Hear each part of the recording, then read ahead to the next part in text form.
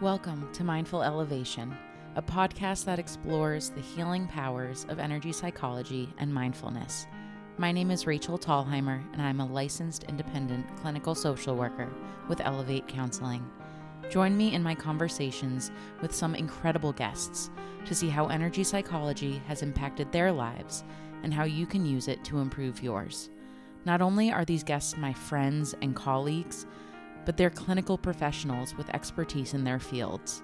These conversations are packed with laughter, honesty, and tons of insight into energy psychology.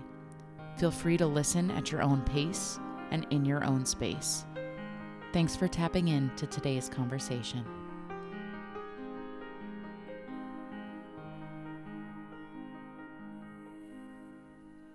Welcome back to this week's Energy Elevator on Mindful Elevation. Today, I wanted to talk about perfectionism. What does it mean to be perfect? I have no idea, because I'll never know. To reach a level of perfect is unattainable. Yet I see so many people, especially with anxiety or with generational expectations, who keep fighting for and striving for perfection. Because if they're perfect, then maybe there's nothing to be anxious about. But we know that that is irrational, and we know that that's a cognitive distortion. So how can we learn to be okay with imperfection? How do we sit with and accept something being enough? It's funny, I sometimes tell my clients, stop practicing perfectionism and start practicing enoughism. Just do enough. Know that you are enough. I mean, it ties back to Don Miguel Ruiz's fourth agreement of always do your best. He doesn't say always be perfect. He says do your best. I wanted to bring another book into this conversation today. It's called Don't Sweat the Small Stuff, and it's all small stuff, by Richard Carlson, PhD. It's a very cute book where every chapter is maybe a page or 2 pages, so it makes you feel really smart by getting through all the chapters so quickly. And every chapter has to do with reframing and changing the mindset on different things that cause stress, anxiety, and just yucky feelings in our lives. The very second chapter is on how to make peace with imperfection. I'm going to share it with you now.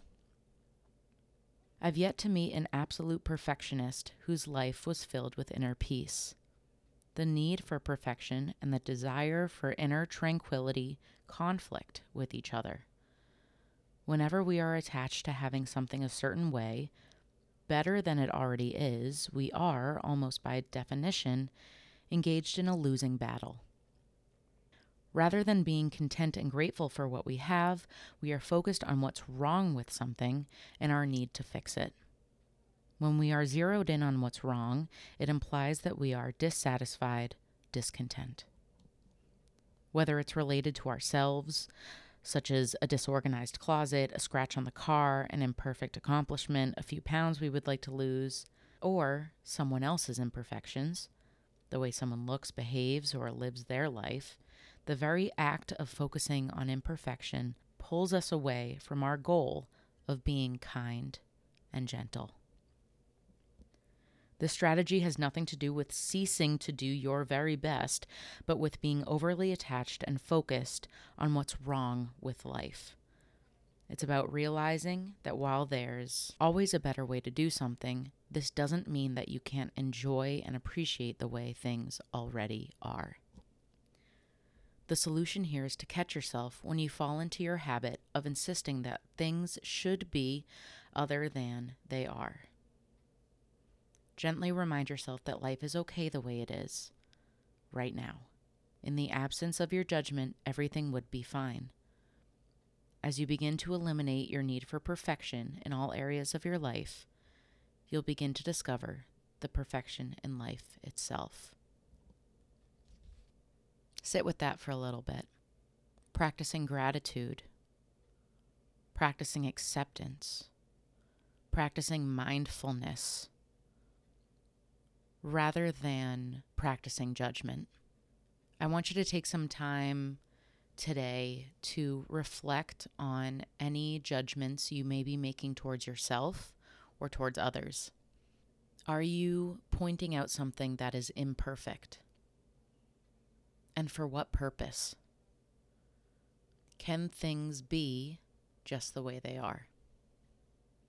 Can you be just the way you are?